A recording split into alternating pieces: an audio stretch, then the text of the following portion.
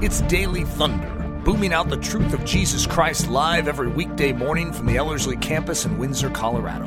To learn more, visit Ellerslie.com. Well, Philippians chapter 4, if you have your Bibles. Again, we're walking through this section from verse 4 down to verse 9, looking at the mind of a Christian. And again, I know we've been reading through it, but it's been a few days since we've gone through this and you've forgotten. So let me just read through verses 4 down to verse 9 just so it's fresh in all of our minds. This is what Paul says, Philippians chapter 4, starting with verse 4. Paul says, "Rejoice in the Lord always. Again, I say, rejoice. Let your gentleness be known to all people. The Lord is near. Do not be anxious about anything, but in everything by prayer and supplication with thanksgiving, let your requests be made known to God. And the peace of God, which surpasses all comprehension, will guard your hearts and minds in Christ Jesus. Finally, brothers and sisters, whatever is true, whatever is honorable, whatever is right, whatever is pure, whatever is lovely, whatever is commendable, if there is any excellence, if there is anything worthy of praise, think about these things. As for the things you've learned and received and heard and seen in me, practice these things, and the God of peace will be with you." Over the last 2 times together, we've been walking through, just kind of doing a review of everything we've covered up to this point, which is verses 4 down through verse 7. And again, we're not going to spend much time here, but again, Paul says to rejoice, that joy is to be the undercurrent, the tone of your life as a Christian. Again, it's not based on circumstance, it's not based on what's going on around you, but you are called to have joy every moment of your life. So tell your faces. Verse 5, Paul talks about this idea of gentleness, that I'm not going to demand my own rights. I'm not going to demand justice. I'm not going to hold an offense. I'm actually going to bypass and overlook that and extend mercy and love and grace and kindness to the individual rather than demand what I want, rather than demand my justice, rather than demand my rights, rather than, again, hold tight to that offense. And in short, it's actually, I'm responding as Jesus in every situation. And how is that even possible? Oh, he tells us the Lord is near. Not just that he's coming soon, but he's pressing in upon us, that we have his very presence via the Holy Spirit. And as such, we can actually live out and have the mind that we are called to live. Last time we looked at verse 6, this idea that nothing in your life is to produce anxiety or worry or fear or foreboding or trepidation or any of that kind of stuff. Rather, what if everything in your life that used to produce this would only drive you into a greater intimacy in a relationship with Jesus? So rather than producing fear, rather than producing worry, what if the circumstances of your life, same situation, same problems, same family members, same bank account numbers, but what if all this stuff, instead of causing the fear, would drive you into a greater reality with Jesus? In this idea of prayer and thanksgiving and intimacy. And then we concluded last time looking at verse 7, talking about this idea of the peace of God, which goes far beyond anything you can comprehend. This goes far beyond your own wildest imaginations. But what if that peace of God, which is not a feeling, the peace of God is not an emotion, the peace of God is not something he hands you, the peace of God is a person whose name is Jesus. And what if that person would literally be that sentinel of your soul and guard your hearts and your mind in Christ Jesus? That he becomes that which is guarding your heart and mind. Which brings us into verse 8. Woo! Now we're going to be spending, I think, the next, what are we on? This is session 3. So I think we're spending the next 10 sessions looking at verse 8. It's going to be powerful. Don't be intimidated. I should be the one that's intimidated. Mercy. But look at verse 8 again. Look at what Paul says. He says, finally, which that's just preacher talk, which means nothing. But finally, brothers and sisters, whatever is true, whatever is honorable, whatever is right, whatever is pure, whatever is lovely, whatever is commendable, if there's any excellence, if there's anything worthy of praise, think on these things. Isn't it interesting that Paul begins each of those statements with the word whatever? I don't know what you think of when you hear the word whatever. I think of a junior high school girl. Whatever, right? Which I didn't even say it correctly, but I'm not a junior high girl. Praise the Lord. But doesn't it sound like something that says some little girl would just flip out and just like, whatever, right? It's interesting that though it sounds like a rather measly, flippant little word that we just kind of throw around, do you realize that this little word that has 8 letters actually boasts a rather powerful declaration? It's interesting that the word whatever, at least in this context, has this idea of lacking restriction. You come to this list, and it's interesting. Paul is talking about the beauty of the boundaries that your mind is supposed to stay in. That there's these boundaries, and it's actually beautiful. And in fact, we need boundaries. And yet, the word whatever actually is not a limitation. In a real sense, whatever is a freedom statement. Does that make any sense to you? For example, I come up to you and I say, hey, what is your decision about this particular matter? And before you give me your response, I just want you to know that whatever you decide, I support you. Meaning what? I just gave you full freedom to make the decision. That anything is possible in this. That there's a full openness with this idea of whatever. We decide to go to a restaurant and grab some food. And I say, hey, where do you want to go? Whatever you want to, hey, wherever you want to go, hey, I'm all in. And so you're like, well, what about this? And I'm like, no, not that one. Then it really wasn't whatever. Because whatever, the idea or the presumption in the whatever is that there's freedom in the decision. So whatever you want to decide about your food choice, hey, I'll eat it too. Unless it's McDonald's. Okay? So does that make sense though? So whatever is not a confining term, it's actually a freeing term. So you got to get this. Paul is not giving us a list of don't think anything. And he is setting up some boundaries, but isn't it interesting? The boundaries that he's given you is not to limit you, it is actually to free you. Which should make sense to you. We need boundaries.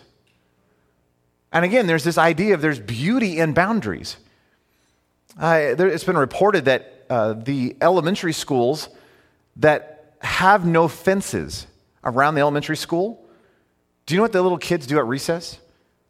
They've done all these studies. It's interesting. The kids who have no fences on their playground actually stay really close to the building when they play.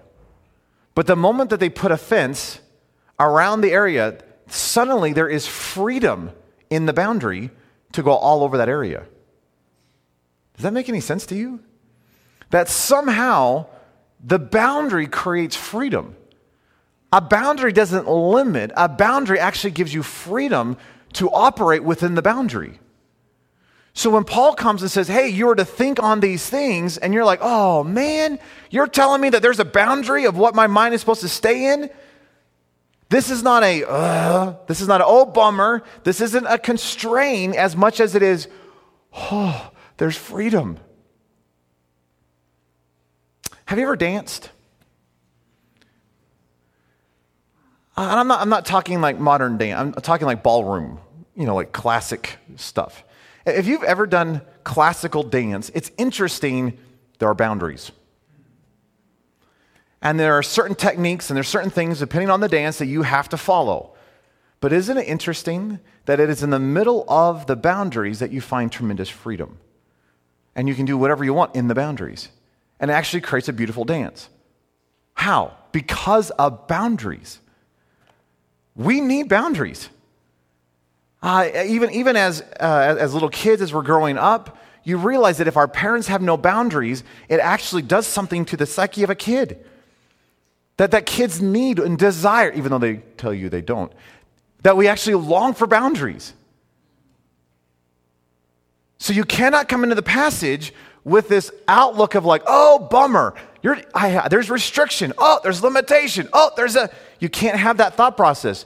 You should be coming to the passage going, whoa, I have freedom. I actually have because he's given me boundaries. So is it true there's a limitation? Yeah, that's true. Why? Because he's telling you what the boundaries are in the passage. Think on these things. This becomes the boundary for your mind. But what he's really given you is freedom. That you don't have to think about all the junk. That you actually don't have to think about all the doom and the gloom. That you don't have to live in the worry and the fear and the trepidation. That you don't have to live in the muck and the mire of culture. You don't have to think that stuff. That is freeing. Isn't it? So as you come into the passage again in verse 8, which we're just going to be meditating upon and thinking upon, pun intended, over the next weeks. But do you realize that the beauty of a godly life and mind, that the beauty of this whole thing is found in allowing your mind to think and meditate within a set of boundaries? That you find the life, you find the beauty of the Christian life in the midst of the boundaries that he's given you. Because that's where the freedom is found. So you look at the list and he says, okay, here are the boundaries. He's setting up some posts, the fences for your mind. And we're going to be walking through each of these in the course of the next few weeks. But he says whatever is true, honorable, right, pure, lovely, commendable, excellent, worthy of praise. Think about your mind over the last 24 hours or so. Would this passage define your thought life?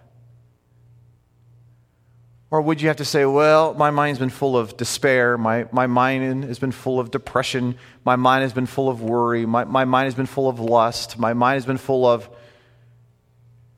In other words, has your mind actually been living within the boundaries that Paul says a godly mind stays within? Or has your mind been all over the place?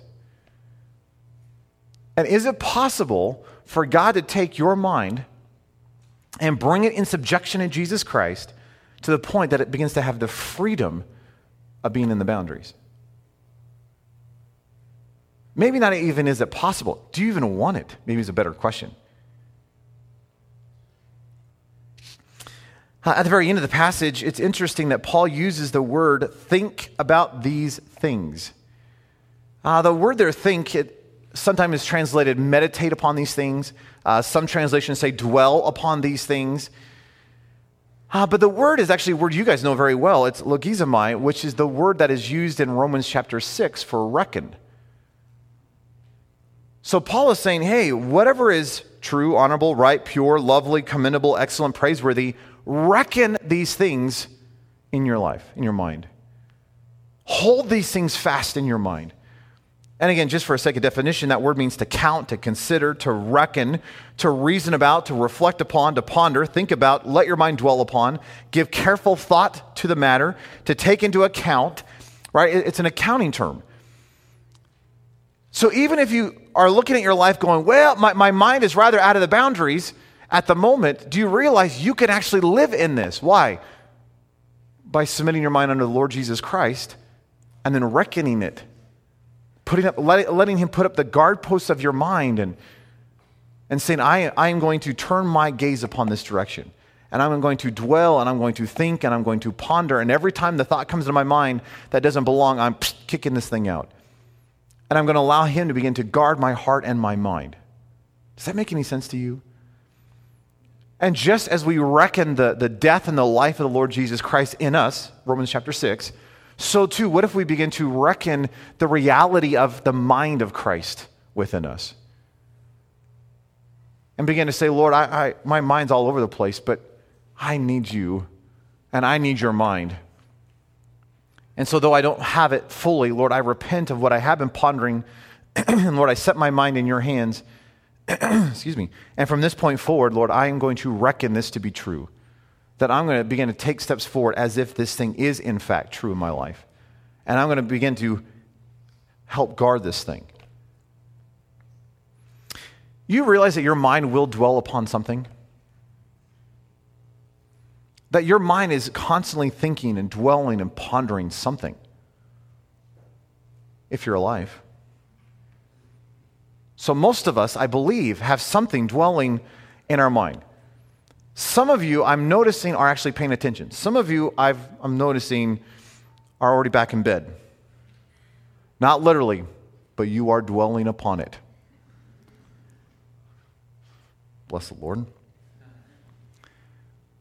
What if you would allow your mind to dwell upon the things of Jesus? I was looking some stuff up for this verse, and I came across a great quote. And let me just give you the concept. The scholar said it this way. He says, this is something of utmost importance because it is the law of life that if we think of something often enough, we will come to a stage which we cannot stop thinking about it. Isn't that interesting? That the more you think about something, it creates these grooves in your brain that allows you to quickly think that direction. And that should be easy for you to ponder, because think about anything that you think about often. You'll notice that you've created grooves in your mind to quickly get you there. So if your mind is constantly full of lust, guess what you've done in your life? You've created these grooves, and because you've dwelt on lust for so long, you just quickly get to it. If you're all about money, guess what your mind often goes to? You see everything in the lens of money. Hey, if you're all about yourself and you're self-centered and it's all about the pride thing, do you realize it's not very hard to think about yourself? Wouldn't it be phenomenal if your mind was that way with Jesus? That you so set your mind on Jesus Christ that it wasn't an effort to get your mind on Jesus. It's just that was the natural turn in your mind. That there are such grooves worn in your mind about Jesus that it was just the natural. You wake up in the morning, oh, I love Jesus. You're driving down the road, oh, I love Jesus. You're eating green beans. Woo, Jesus, don't you love green beans? I love green beans. These are awesome green beans. See, what if everything just caused your mind to be set upon Jesus? By the way, do you know what we call people who live like this? Hey, you've met some of them. Yeah, we call them Christians. Wouldn't it be neat if the default for your brain was Jesus? Why? Because you've trained your mind in such a way that was the constant thing you were thinking about.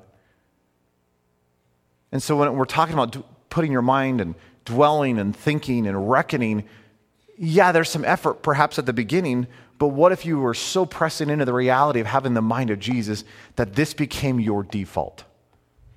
Don't you want that?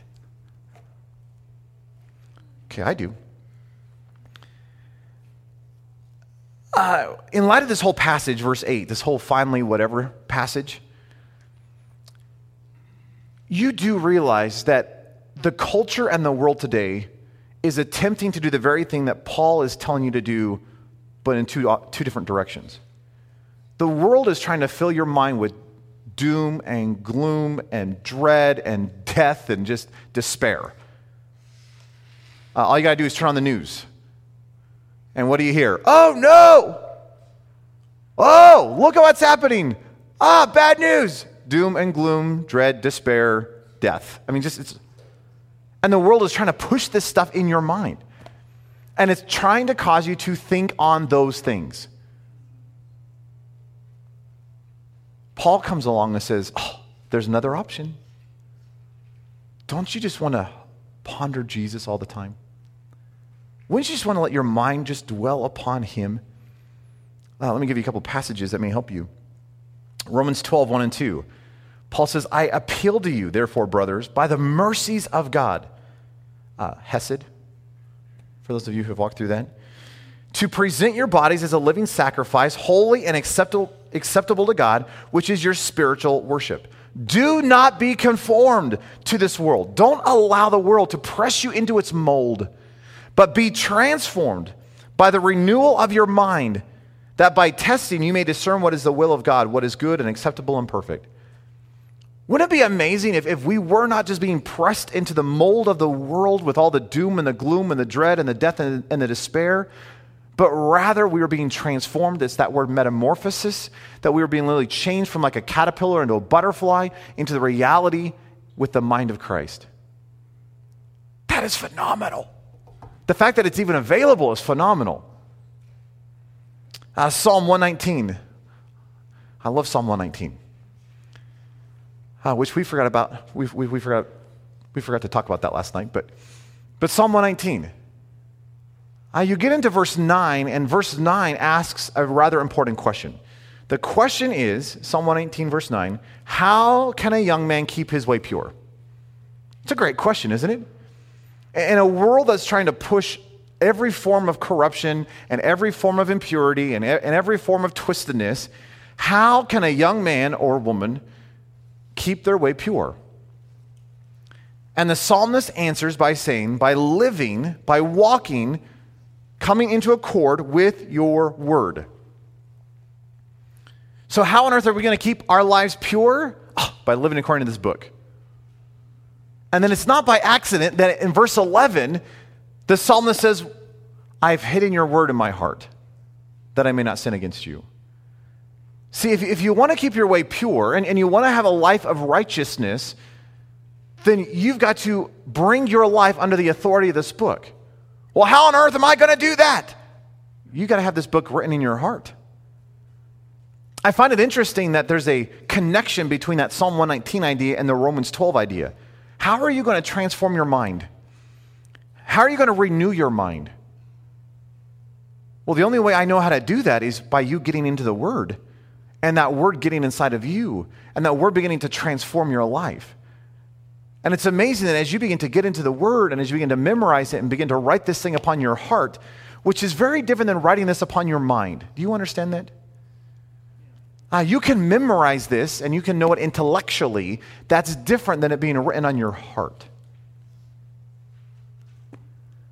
Isn't it interesting that people with Alzheimer's can forget everything? They can forget faces. They can forget, they forget all these things.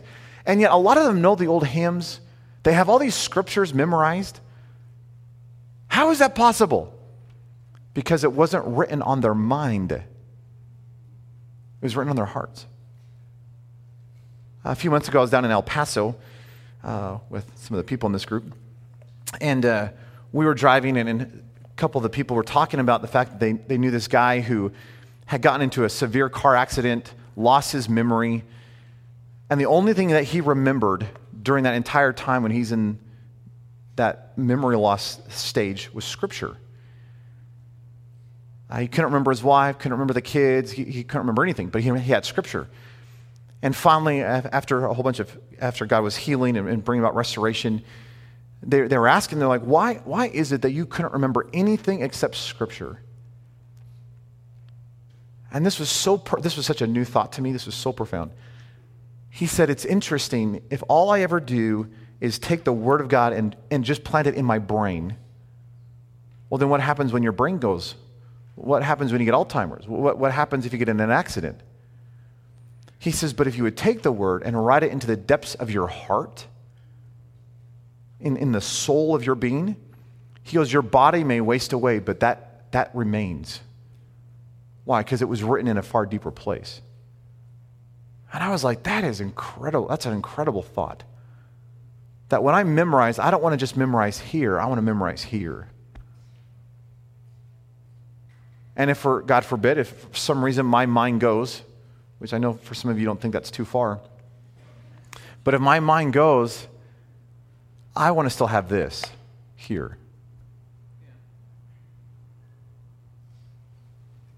And so I think it's interesting, how are we going to walk in righteousness and holiness, and how are we actually going to live out the Christian life like we're called to?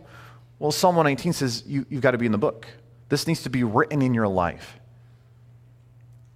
Romans 12, that there's this transformation of your mind. And you realize the mind, according to this culture, isn't just your brain. It's not just your thoughts. It includes your attitude, and it includes your emotions, and it includes the very essence of who you are. So in one sense, if you want to talk about it, it's like the internal parts, it's the inner self. It's the soul depth of who you are. So think about this. Paul is looking at you saying, there's boundaries for your life. Well, what are the boundaries? Isn't it interesting that every single one of these things in this passage ultimately finds its fulfillment in Jesus? Do you know what the boundary for your life is? Jesus. And the beauty of the boundary in your life is not trying to follow a list of rules. The beauty of the boundary in your life is the person Jesus. Well, what can I think about? Whatever Jesus wants to think about. Well, what can I do in my life? Jesus stuff. Well, can I play sports? I don't know. Is it going to distract you from Jesus? I can play sports, and I'm totally fine. It does not distract me from Jesus. But I do know some people, if they play sports, they are distracted because they're all consumed. But wouldn't it be interesting if the boundary and the guidelines for what I choose to watch, what I choose to say, what I choose to read, what I choose to wear, what I choose to, the activities of my life, what if the boundaries of my life was actually Jesus? Wouldn't that change something in your life? He's not given a list of rules. And hey, we've grown up in a culture of do this, don't do this, don't do this, don't do this, don't do this, don't do this. And we presume we have to live by a checklist. What if there wasn't a checklist? What if this was all about a person? Does that make any sense to you? Which means there are good things that some of us can't do. Why? Because it pulls us. I don't know if that makes any sense. Is there anything wrong with watching a movie? No. It depends on the movie. There's nothing wrong with watching a Little House on the Prairie episode. Finding Nemo is not evil. Finding Dory, maybe, but not. But Nemo's totally cool. He's fine. But wouldn't it be interesting if the determining factor of what I watched, it wasn't no movies. It was, Jesus, is there something I could watch that pulls me into, that doesn't detract me from you, and maybe instead even pulls me into greater intimacy with you? Is it wrong to read books? No, it's not wrong to read books. But what if the determination of what I read was determined not by a list of, but it was determined by an intimacy thing? What if the activities of my life wasn't based on, well, does it fit in a quadrant? What if the activities of my life was based on, and if Jesus wasn't doing it, why would I want to waste my time? By the way, Jesus loves disc golf.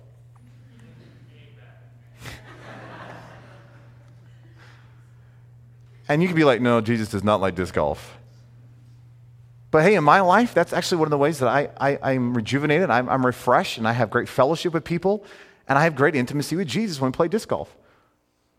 So I'll play disc golf. Now, disc golf can become a distraction. Do you see the tension in all this? But is there anything wrong with playing disc golf? No. Now, if it becomes an obsession and it gets in front of Jesus, that's a problem. Why? Because I've now stepped out of the boundary. And so the problem with this passage is, well, can I talk about the weather? I don't see weather on this list. Can we talk sports? Because sports is definitely not on that list.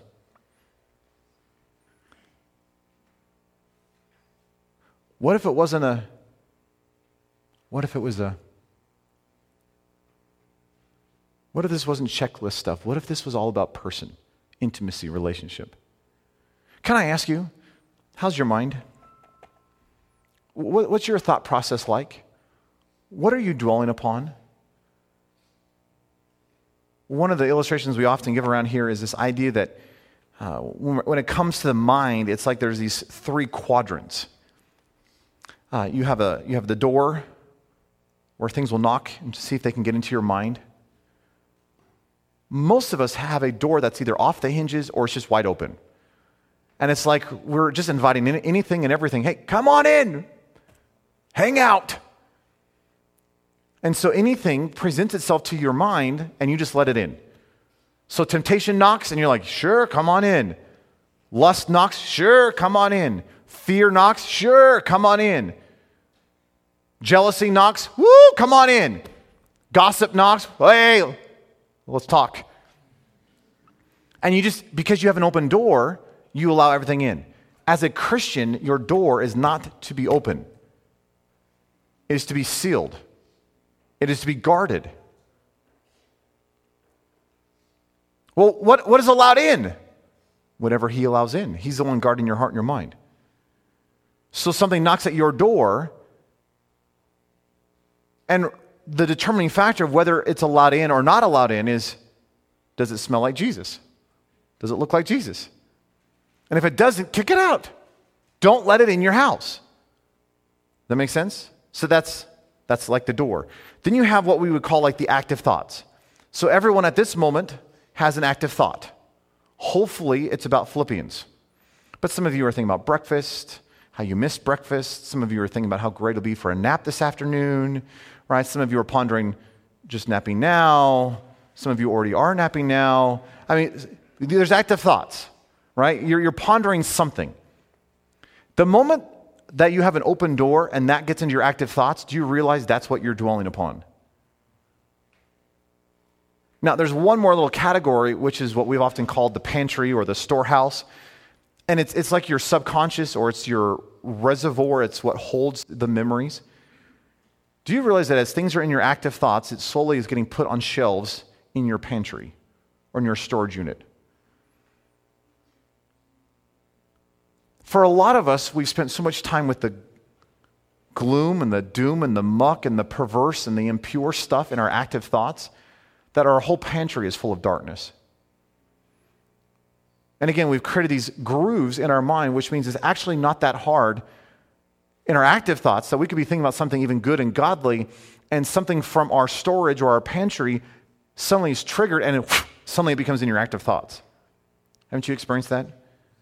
And you're like, where did that come from? I haven't even thought of that for years. Well, because it's in your pantry. As a Christian, can I encourage you? Keep the door shut. What's allowed in? Whatever's on this list. And by the way, again, it's not about a list, it's about a person.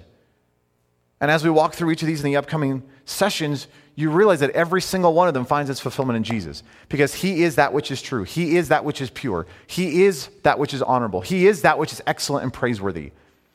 So Jesus, again, has to be the guard, the boundary for what comes into your mind. But is it possible for the life, the blood of Jesus to so go into your pantry and cleanse your heart and your mind that all the junk and all the filth and all the perverse stuff that you've allowed into your pantry would actually be transformed? Do you know that's even possible? Wouldn't it be amazing as we're walking through this concept of keeping a boundary for your mind, it wouldn't just be for your active thoughts. It would actually be what is allowed to remain in your pantry. And the only thing that's allowed in your pantry is that which is on this list. And wouldn't it be amazing if God could come in through the power of the Holy Spirit because of what He's already done on the cross and actually transform the depth of your mind? That the pantry, the storage unit of your mind becomes renewed and restored and transformed. And I don't know if that means you would never be able to pull an old thought up. It's like if you really thought really hard, can you pull up the old junk? But why would you want to? Do you realize that the blood of Christ is efficacious? It is effective. It is sufficient for cleansing your storehouse of the mind. That He can so purify, He can so renew, and He can so kick out all the junk and the darkness that what is left is what's on this list. Yeah, but what about that time where that thing happened and He can deal with that? Would you let Him at it? How's your mind? How's your active thoughts been lately? Are they all over the place? Or would you say, wow, if you could get into my mind, you would see a Christian? Or would you have to say, if you got into my mind, I'd be concerned you thought I wasn't a Christian? If that's true, would you allow Jesus to do something? Would you be willing to come at the foot of the cross afresh and say, Lord, here's my mind. And don't just deal with my brain, my thoughts. Would you deal with my heart, my emotions, my will, my affections, the passions of my life? Lord, I surrender it all afresh to you. Lord, don't just take what's been going on in my active thoughts over the last week, Lord, could you go into the very depths of my being, into the very depths of my soul, into the very depths of my storehouse of my mind, and would you, through even in the subconscious, would you remove all the junk and the darkness and the pollution that I've allowed in? Lord, from this point forward, I'm locking the door, and you're going to have to help me guard this thing. Because the promise is, in verse 7, that he is going to guard your heart and your mind. That peace is going to be the guard. So, Lord, we're going to close this door. We're going to put it back on the hinges, and we're going to lock this thing. But, Lord, you're going to have to guard this. And, Lord, when things knock on my door, and I'm just so used to saying, "Hey, welcome." Hey, would you through your Spirit begin to say, "Not that one. Kick it out. In my authority, kick it out." And not allow it in your active thoughts. I understand this is not going to be instantaneous. There's a process. And there is a sanctifying process where he's going into deeper and deeper parts of your storehouse, your subconscious, your mind, your thoughts, your will, your emotion stuff. And he's going to be cleansing and rooting the stuff out. But would you let him at it? Most of us just think, well, that's just how I am. And hey, that's my past. And I guess I'm just going to have to live in the dwelling of it. What if he could change that? What if he could transform that? What if he could renew this? Don't you need this? Let's pray. Lord, what if you were the boundary for my mind? What if you were the guard upon my soul? And Lord, what if the list that Paul has given us is it's not so much a constriction, it's not so much a limitation as he's given us freedom. Lord, I don't have to worry. I don't have to live in fear. I don't have to dwell upon lust. I don't have to be consumed by gossip and greed. Lord, I don't have to have a self-focus. Lord, I can live in life. I can dwell upon Jesus. I can ponder you. I can just delight myself in you all day long. So, Lord, would you be the boundary for my life? Would you set the guard upon my soul? Lord, for those of us who have left a door open, Lord, through your Spirit, would you close this thing? Would you guard that which is trying to enter into our mind, our active thoughts?